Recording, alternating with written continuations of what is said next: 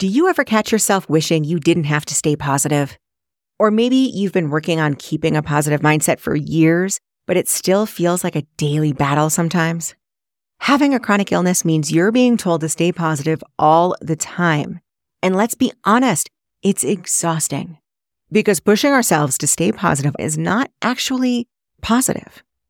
There's a much easier way to get a strong, positive mindset and all of the feel-good perks that come with it without the pressure of looking on the bright side. Check out my free resource, The No BS Guide to a Positive Mindset.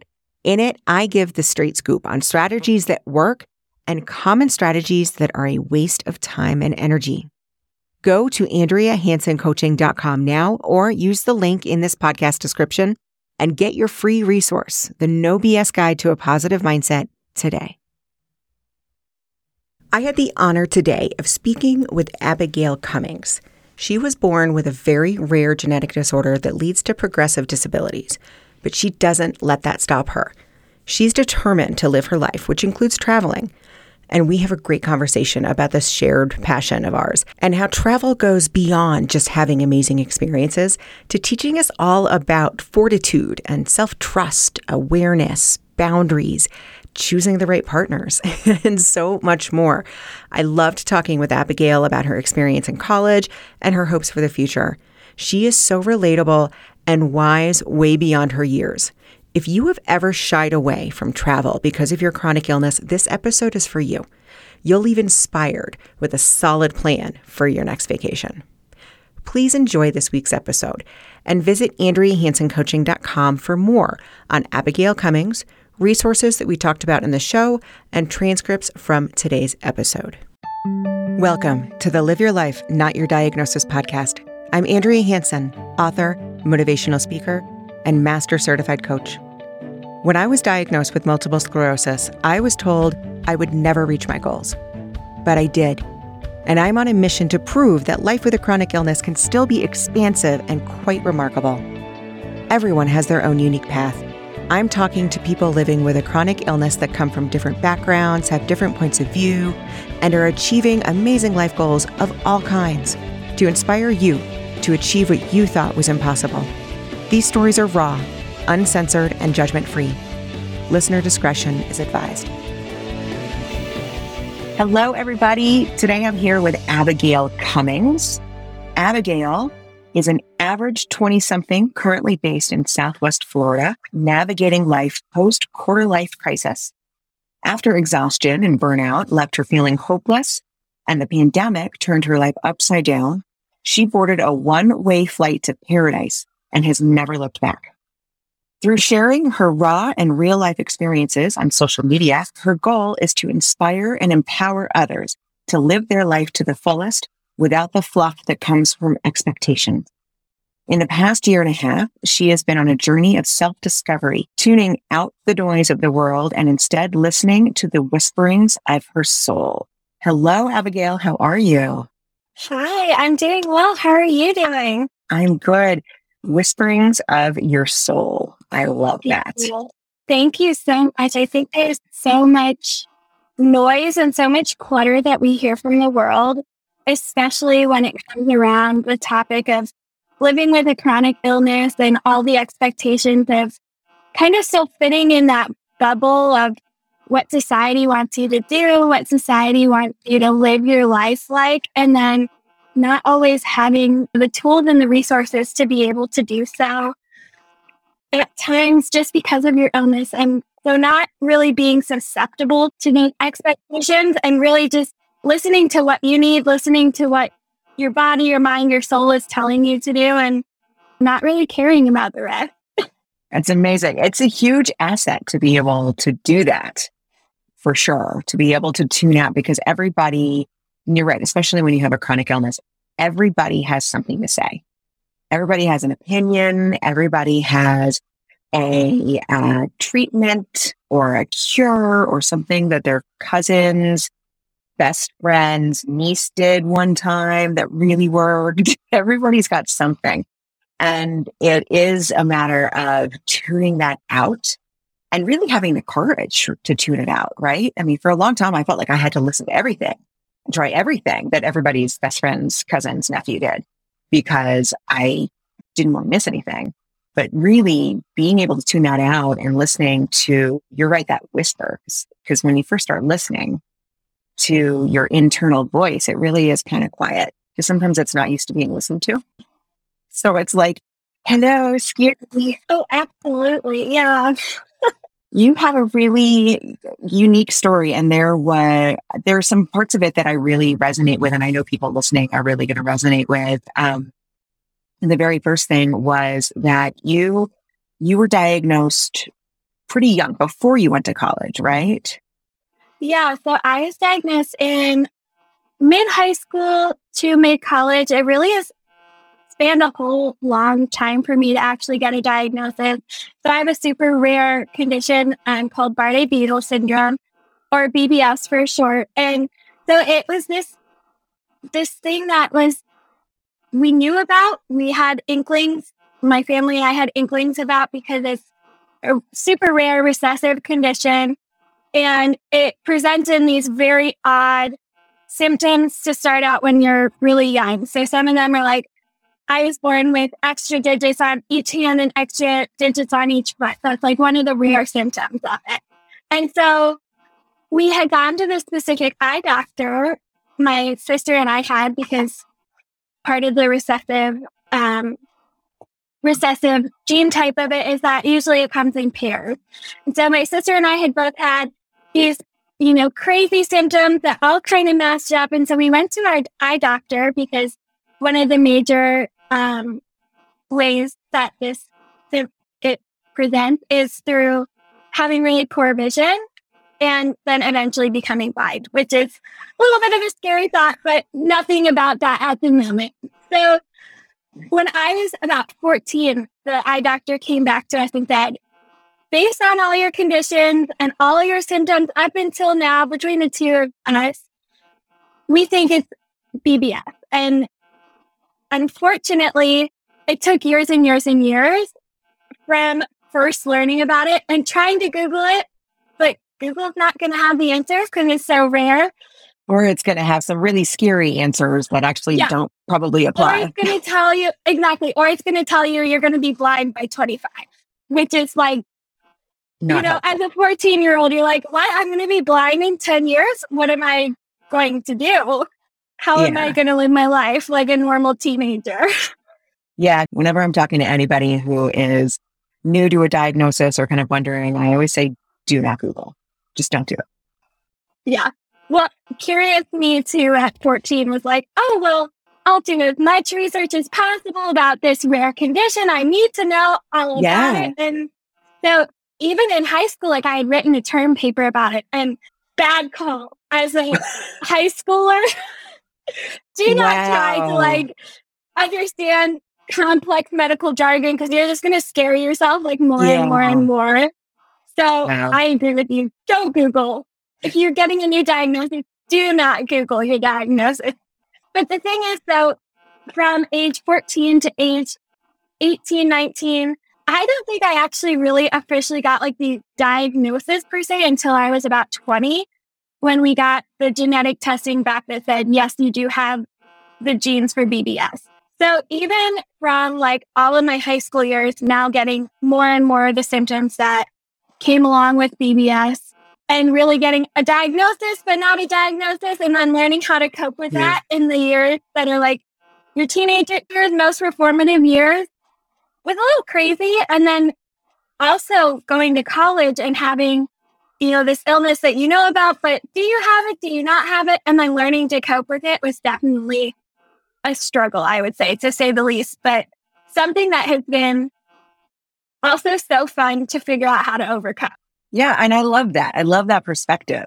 I was going to ask what helped you get through college, because I know I was diagnosed when I was halfway through my master's program, and I immediately was like, I don't have a luxury of school. I got to go get a job. I've got to get money. I got to get insurance. I got to figure this out. So what helped you stay in college and work through all of that while you're processing what might be happening, might not be happening, is happening?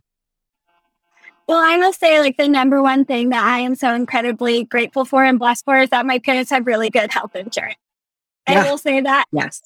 You mentioned that insurance part, and I was like, thank goodness I've never had to worry about that. I know a lot of people that's like a big one for them, but I would say like the biggest thing for me going through college and figuring out how to really like cope with the like all the different symptoms, and then on top of like actually having a diagnosis, for me was just like figuring out how to really understand how I can use these different symptoms as more of a way to actually like understand myself more. So I went to school, I was an interior design major when I was in school. And if you know anything about being a design major in college, you do not sleep ever. Yeah. Which has its positives because there's like so much to learn and there's so much creativity and so much freedom, but along comes with it is like there's so much to do all the time and you never sleep and it's exhausting. So like figuring out how to cope with the symptoms that are exhausting your body Right. from having a chronic illness and then also being constantly exhausted because our school was definitely a hard thing to kind of balance. And I think from learning that balance is how I was able to get through college. So tell me a little bit about that balance. What was that balance? What did you do to balance those things? So I think a lot of the balance came from finding boundaries. I knew that I had to get myself, back in bed by 10 p.m. and did it stink because the rest of my friends were staying up, at 2 a.m. having their all-nighter party and I was missing out on the social event? Like, absolutely. But was I also able to wake up at 8 a.m. the next morning for class and be able to get through an entire, 8 to 5 load of schedule in a day? Yes. So it was really finding those boundaries of knowing like what is going to set me up for success. And then, sure, FOMO definitely kicked in. But like understanding, maybe I did have to give up, a couple of those like fun college things. Like a great example of that for me was like college bar culture. All my friends. I know nothing about college bar culture. No, you're good. You're good.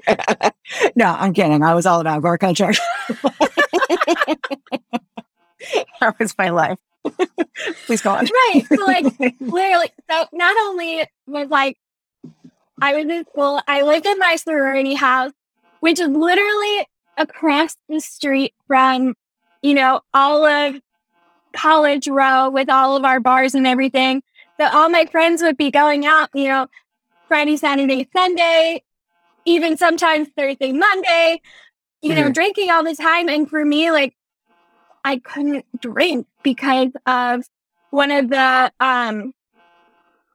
major symptoms of the illness that I have is renal failure and renal dysfunction. So kidney functions. And so I learned the hard way freshman year. If I was going to drink, I was going to be sick on the couch for a week. And so, another boundary then. Learning that maybe I couldn't go out with my friends, but in the long run, I would be successful because I wouldn't be stuck in bed for a week. Right. Yeah. And I love it. I mean, one of the most common comments I get when people are reading my book is, yes, my book is for people with chronic illness, but it's for people without chronic illness, because even though we have these limitations that are, placed on us that we didn't ask for, the coping mechanisms that we learn because we are listening to our bodies and we are honoring the fact that we have, whatever the chronic illness is, these are things that are just kind of good for all humans, right? You're learning not to go out and drink a ton until 3:00 in the morning and then get up 2 hours later and go to class, right? A lot of what we learn through having these illnesses and diagnoses is how to take better care of ourselves, which arguably I think everybody can be learning. Yeah, absolutely. I completely agree with that. I think, especially in the college years, I was less willing to like understand my body and understand what boundaries I did need to find that balance, because I was almost feeling like I was missing out on these like rites of passage in order to honor my illness and honor my boundaries. But looking back at it now, like I don't remember the 2 a.m., parties. I Right. remember like functioning and being able to like continue to move on and still know that I was doing a good job every single day. Right. A lot of people with chronic illness have this feeling. When I was looking at learning to process my diagnosis in, the very beginning, I was young, I was in my early 20s.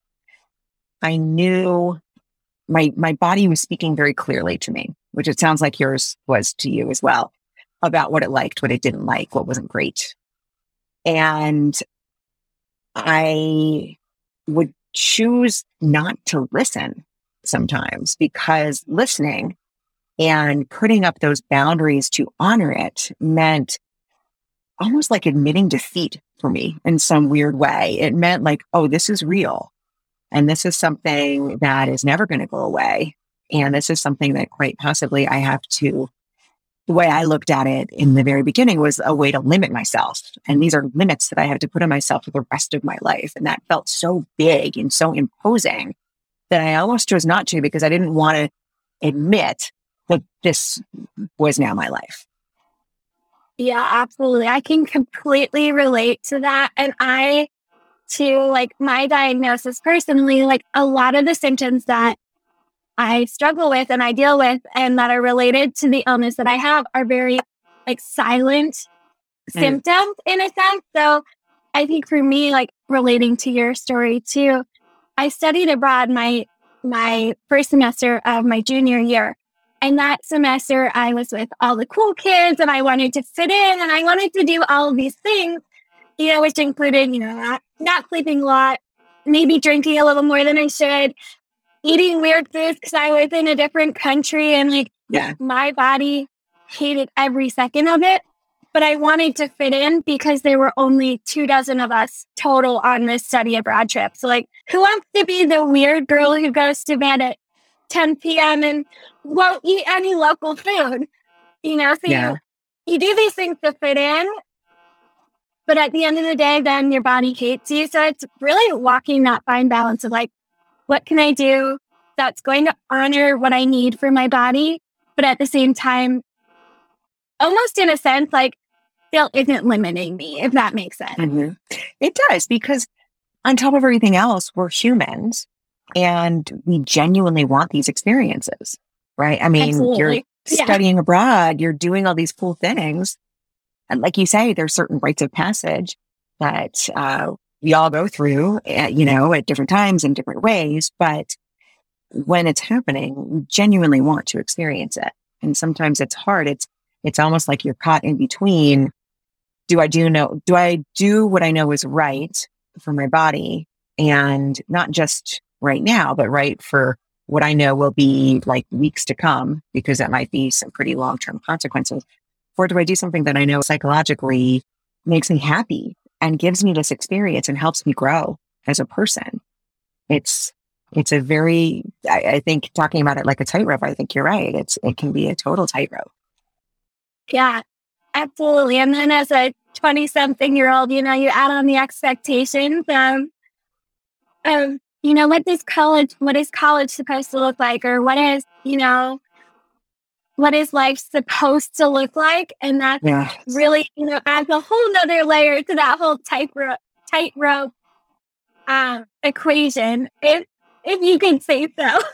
Well, it does. And I think especially when you're diagnosed very young and something is put on you, again, like we don't choose this. It's put on you and you need to navigate it. But at the same time, you have these very genuine questions about it. It's twofold now. It's like you have your genuine question about who am I in this life? Like, what am I here for? What is my purpose? Or what do I like to do? What do I want to do with my life? What do I want my life to look like? And then at the same time, we have this diagnosis and it's okay. Who am I now that I have this diagnosis? Who am I now that I have these, you know, I hate to admit it to myself, but clear limitations on things that I need to be doing or need not to be doing. So it's kind of this twofold at a time where we're just trying to figure ourselves out anyway.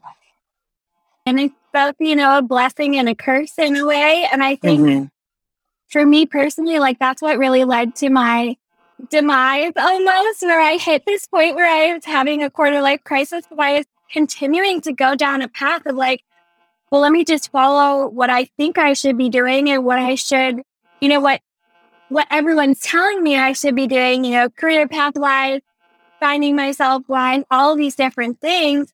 But then in the background, in the back corner are the limitations that are coming from my chronic illness. So maybe I can't be in a job where I need to be working 70 hours a week, even though it shouldn't be 70 hours because I do need the limitation of having sleep, or it's maybe I can't be eating fast food for every meal because my body really can't cope with fast food at all. Right. But it's not realizing those things when you're continuing to go through early adulthood.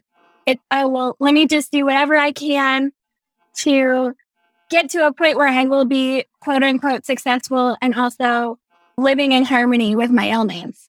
Mm-hmm.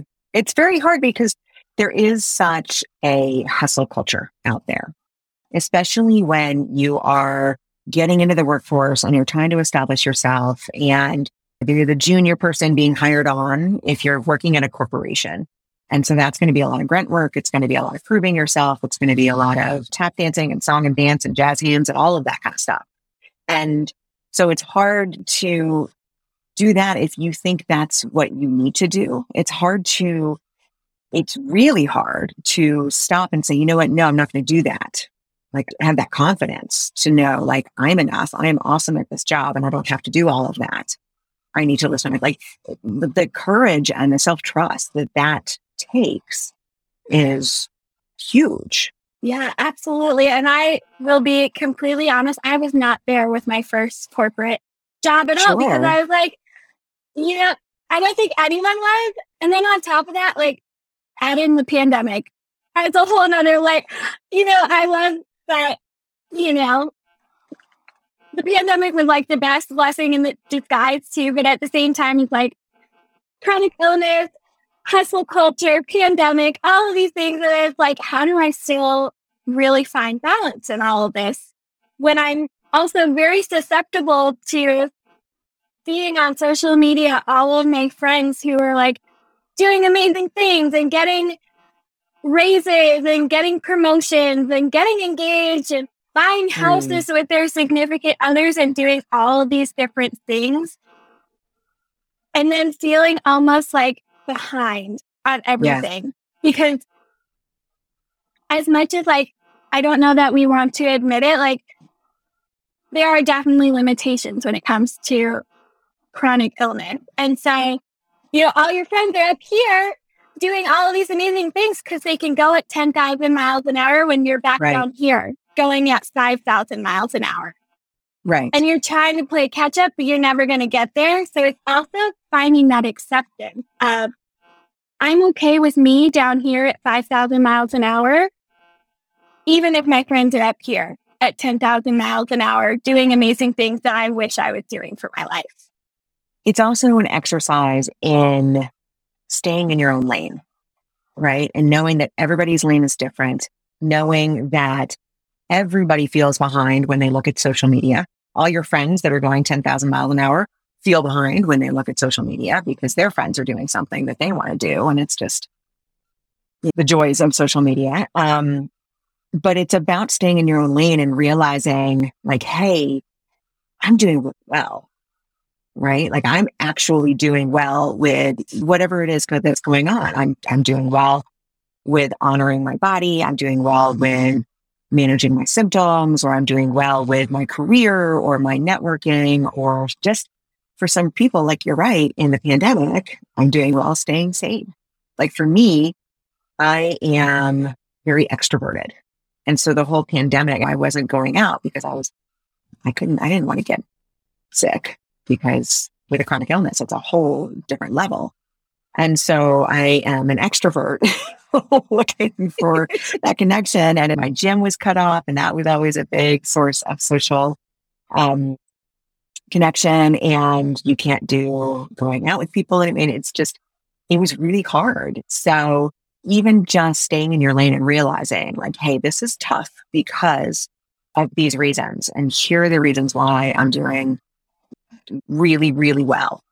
And allowing yourself to ignore the people going 10,000 miles an hour, because by the way, they're all going to crash at some point. I completely agree with that. And I'll be honest, I've been at that point where I'm like completely crash and burn too. But then, you pick yourself back up, dust off the pieces and put yourself back together.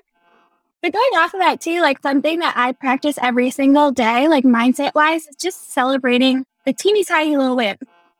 Did I get up and make my bed today? Yes, I did. Congratulations, me. What is the one thing I can do to now celebrate it? Is it going to get a Starbucks on my way to work? Perfect. It's like reinforcing those little teeny tiny wins. Mm-hmm. Because then if you happen to be scrolling on social media later in the day and you're seeing your friend who's like, here's my life update and look at all the amazing things that I'm doing, you can still be like, oh, well, I did X, Y, and Z today that I needed to do for me. And I'm okay with them out here doing their own thing because I'm okay with what I've done for the day. I think that's why it is so important to have people that celebrate those wins with you, that understand that you're doing amazing work and that you are happy and that you don't have to compare to anybody else. Oh, absolutely. I have great friends from college, and I have friends from college who are like, why are you still where you are today? Like for me personally, mid-pandemic, like life kind of crashed and burned. So I, picked up the pieces, pivoted, but I moved back home to move in with my parents. And I had a couple of friends from college who said, why in the world would you ever move back home to live with your parents? Oh my God, so many people move back home with their parents. Oh my goodness, it has been one of the best experiences ever for me. But then I also, there were some people who always tell me when I reconnect with them, they're like, well, haven't you lost all your independence? Why would you ever move back home with your parents? And, so you have to learn to like kind of gracefully kick those people to the side and say, no offense, I really don't want your opinion. Thank you, but no. And then there are people in my life from college and from high school who are still amazing because they know, they know the circumstances, they know what I'm going through on a personal level, and they know that, sure, maybe, moving back home was the best decision for me right now. Or sure, like only doing 2 tasks on my to-do list is a huge win because of balancing energy levels. And those are the people that you hold close, right? Those are the people that are going to be in your life for a very long time. And the other people are really posting on social media about everything that they did. So one part of your story that I love, because I also love this, is you're moving to paradise. You're traveling. Because I don't know about you, I grew up traveling. So I felt very comfortable doing it. Even once I was diagnosed, I mean, I would travel and I would time it like with my medication, and I would still do things like go up and climb the Inca Trail up to Machu Picchu, but I would just make sure it fell in a certain timeline and I could still take care of myself. But for some people, it's something that they really want to do, and then they feel like they can't because something like a chronic illness is going to keep you at home. So talk to me a little bit about that. When you decided, first of all, did you grow up traveling? How comfortable were you with traveling just to begin with? So I was comfortable in a sense. Like my family did a lot of traveling when I was younger, but it was always in a very structured set. As in, like, we were going specific places for a small amount of time, and it was all in a very controlled environment because something else, like on top of the chronic illness, part of the chronic illness is having all these random symptoms. And so my little sister, who also had the same illness, unfortunately had a lot of the symptoms a lot stronger than I did. So she actually ended up having a lot more struggles than I did. And because of that, we really had to structure everything so that she could take her certain medications at certain times of the day, that she could be able to travel when she wanted to, but not in a sense, because she had to be home for doctor's appointments at certain times. So I completely relate to your story about needing to do things on a certain amount of time, because that's how growing up was for me a lot when it came to travel. What really kind of set me on a different trajectory for travel was when I did go and study abroad, which was great because I really found that independence. I love to travel and I'm going to travel, and this is how I can travel within boundaries, of course, because you have a chronic illness and energy levels a lot of times can kind of go this way or that way, and mood swings, and just having changes in general is definitely something that is harder to cope with when having a chronic illness and traveling. But also then finding the ways to empower yourself when you're traveling. And for me, what that looked like was like, maybe I can't go whole hog 8 a.m. to 10 p.m. exploring a new city, but I can do a pocket from 9 to noon and see something super cool. Maybe I'll have to go take a nap in the middle of the day because whatever I've done is super exhausting. And then in the afternoon, you doing something a little more low key, but just like really honoring, again, I think it comes back to boundaries and balance, honoring what you know you need, but still then having a super fun time while you're honoring those boundaries. And traveling with people that understand that. Oh, absolutely. That too. I remember my first ever trip when I was studying abroad. I went on a weekend trip with two friends who were not as close anymore because they didn't understand that I couldn't wake up at 6 a.m. and keep going all day long with action-packed activities full of everything without taking 2 seconds to breathe, because they didn't understand the illness, which I will definitely take responsibility for too. They didn't even know I had an illness at the time. Because again, weird girl with an illness studying abroad, but I digress. And I totally lost my train of thought too. Jogged my train of thought. Traveling with people who didn't know that you had to put up boundaries and couldn't just go all day long. Yeah. So traveling with that group of friends was kind of eye-opening to me because I didn't understand that not everyone knew what it was like to not have the energy to just keep going all day long and not have to like sit down for 5 seconds. But then like later on in my study abroad trip, I ended up going on one of the most amazing trips of my life up until this point with someone who was super chill and was like, okay, so we're only doing one thing today. And the rest of the day, we can just do whatever we want.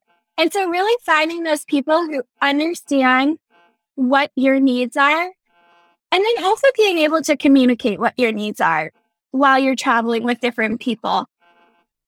If you know what you need, like I think being your biggest advocate is something that's super important when it comes to traveling with an illness. Yes. If you can't do certain things or eat certain foods, or even if you're just not feeling comfortable, being able to advocate your needs to the people that you're around, and then trusting that the people that you're with are going to honor those needs that you're advocating. Yeah. Or trusting yourself that if they don't honor it, you're going to. And even if they're still go, you're going to, peace out and go back to the room for a little bit and take a nap. Yeah, absolutely. I think that's something that's definitely a little bit harder to do, especially when you're traveling with other people, but really just understanding what you are needing. And then FOMO aside, like if you need a nap, you need a nap. Yeah. It's not a bad thing to need to nap. And I think just even changing some of that understanding when it comes to our mindset, like the things that other people may say are like bad or negative aren't negative. And that was one of the biggest things that I had to learn. Like taking a nap isn't a bad thing. You need a nap. You need to replenish your energy so that you can continue to do amazing things. You need to stop to eat food. Wonderful. You're replenishing your body with the nutrients it needs. Like it's not a bad thing to have needs. No. And so even just switching up that mindset in for yourself too, especially when it comes to when you're traveling. I think that on certain levels, we're all just still in high school for the rest of our lives. It's FOMO. It's people looking at you like you need to take a nap and eat. You're so weird. That's such a bad thing to do on vacation. Like we will always encounter the peer pressure and wanting to fit in and wanting to be on the same level, whatever level that is. That doesn't mean it's a level above as other people, but I agree. I think it's about choosing, like it is with Olive, it's about choosing your partners. It's about, or even if you're just traveling alone, that makes it super easy to honor yourself and stop when you need to stop. But if you're traveling with somebody else, it's about picking your partners, picking who you travel with, because not everybody wants to go all day long. Like my husband, it's not vacation without a nap. Like, what are you even thinking? Not taking a nap on vacation. I completely agree with that. And I think sometimes too, I think something that we have to remember too is like you have to be patient when it comes to finding those partners. You can think you're so compatible with someone, and then you go and travel with them and you're like, oh, you're not the person who I thought you were. So then also understanding like maybe the people that you thought they were aren't the people you thought you were, and like treating everyone with grace, but also then still knowing that you need to advocate for what you want. Yes. Yeah. Nothing shows you who another person really is like traveling, for sure. And I mean, nothing shows you things about yourself, I think, like traveling. That's why I love it so much, because you're always learning about yourself. You're always learning about other people. And if you do, you're right, it takes some time. But if you do find those partners that you enjoy traveling with, you learn more about them in so many amazing ways. But I think that's one of the things that I love so much about traveling is that it always presents these opportunities for you to learn and grow and just see more of yourself in different situations, because there are stresses. There are times where you can't honor what you know you need, or times where you have to separate and go lay down while people are maybe going on another excursion and things like that. But it just allows you to, I don't know, at the risk of sounding cheesy, it allows you to get to know yourself that much more and get that much more comfortable and connect with yourself. You're not sounding cheesy at all. I was going to say the same exact thing. Nice. Okay, I did not learn more about myself than I did every time I traveled. Mm-hmm. And especially every time I traveled by myself. Because even sometimes you like second guess like your abilities and your comfort level on certain things, because you think like, oh, well, I've never had to do these things before, or I've never had to have these coping mechanisms for my illness before. Why do I all of a sudden need them now?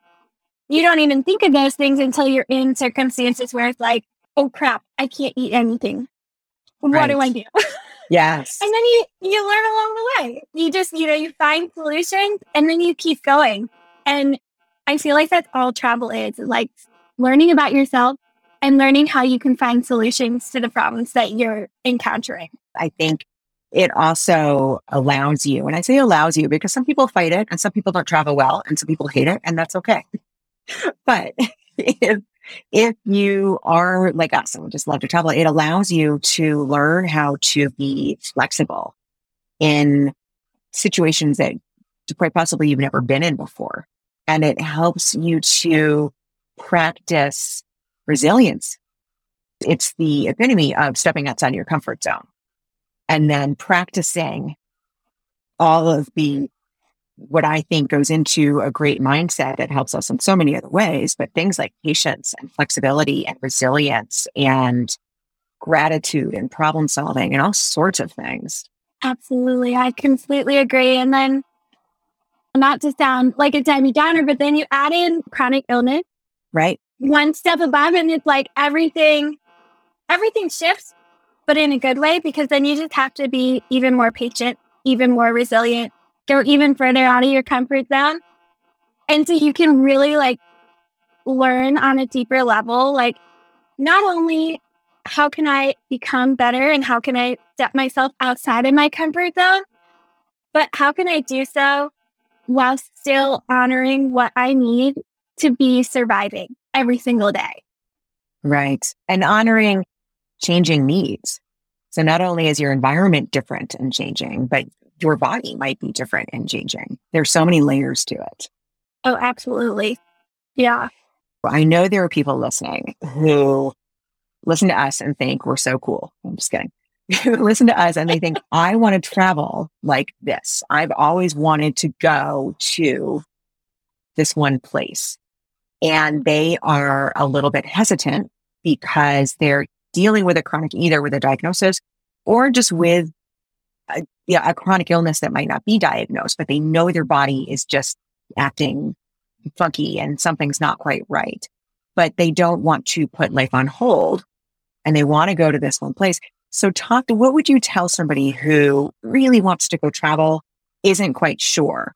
What are some things that they can do? What are some steps that they can take to get comfortable with it? Oh, goodness. Well, that's a loaded question. Just the start. I love a loaded question. I would say I am very type A, and I think that's something that has really helped me when it comes to traveling with a chronic illness. So really think about, not in a bad way, but think of all of the possible things that could go wrong, and then just plan for them to go wrong and be prepared. So something for me is I know I need to always bring snacks that I can eat because I may be in places where like other things won't go well with my stomach. So thinking ahead of time, how can I be prepared if there's nothing that I can eat? I can bring a snack. I can eat before I leave the hotel. Like thinking of all of the almost like worst case scenario and planning for those things. And then just having a whole suit of armor on your back with all of these solutions before you even step foot in another city or in another country. I would say it's like the biggest thing that you can have when it comes to like just feeling apprehensive about traveling with a chronic illness. I would also say just do it, even if you're worried. There's always going to be like some kind of saving grace or some kind of angel that's going to come in and save the day. For me personally, I was studying abroad in Rome, Italy. I ended up having the worst ever possible stomach flu. I won't go into details. And thank goodness, like, did I know how to say the medicine I needed in Italian? Absolutely not. But there was Google Translate.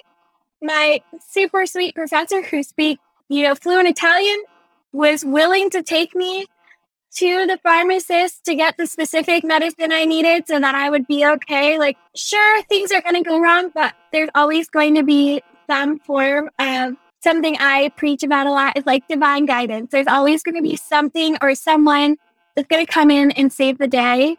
So sure, you can be super worried about all the possible outcomes and all the possible things that can go wrong, and you can plan for them. But at the end of the day, like, it's going to go okay. And so I would say just like take the risk if you're feeling apprehensive about traveling with a chronic illness, because it'll all work out in the end. I love that. And I think that embodies the mindset to have when you are doing something like this, is just knowing, you can plan for everything that you know that you can plan for. But as far as other things that you don't plan for, it's going to be okay. Walking in knowing there are solutions. And when you walk in with the mindset, with that positive mindset of there's always going to be a solution, there's always going to be something that can help me, there's always a resource. I have planned for, 75%, probably 90% of the things that can go wrong, or I'm going to need, or are going to be just a bump in the road. And for the rest of it, I am open to finding a solution. And just by being open like that, that's when you see it. That's when you're able to see somebody who can help you and accept that help and look for it. It's such an essential part, I think, of that travel. And I think you described it so beautifully. It's like you just have to have the security and have that open, positive mindset that things are going to be okay and that you can figure it out. Absolutely. You can plan for 99.99999% of the problem. There's always going to be that very small subset of things that you're like, oh crap, why didn't I think of this? Now what do I do? But when you're already in that like solutions focused mindset, when you're like, oh crap, what do I do? You think, okay, what's my next best option? What's my next best solution? And how can I keep moving forward? Yes. So it becomes less about apprehension and more about, okay, I can do this. Sure, I'm in a foreign country, or sure, I'm in a place I don't know quite yet. Maybe I don't speak the language. Maybe my chronic illness isn't doing great right this second, but I'm going to figure it out and I'm going to keep moving forward. And I'm still going to have maybe not the best time I would have had if I wasn't having these problems, but I'm still in this place where I get to have these amazing experiences, and I'm going to be grateful for it, even if crap is hitting the fan. Right. Yeah. And by the way, it doesn't have to be that you're gone for like an entire semester, right? You can go for, exactly. You can go for like 3 days. You can go for a day, like 12 hours. Yeah. You can go for a day. There's so many different options. If you are hesitant, you don't have to just launch. You can do little baby steps and get used to it. Well, Abigail, thank you so much. I really appreciate you coming here and talking about all the things with going to school, with traveling, with this amazing mindset that you have as far as tackling new, hard, different things and doing it with the utmost grace. So thank you so much for coming. Well, thank you so much for having me on here. It's been so much fun. If you like the show, don't be shy. Please give us a 5-star rating and review. Follow us on Apple Podcast, Amazon Music, or wherever you're listening right now. To see complete show notes and resources mentioned in this episode, visit AndreaHansonCoaching.com. Thank you for joining me, and until next time, take care.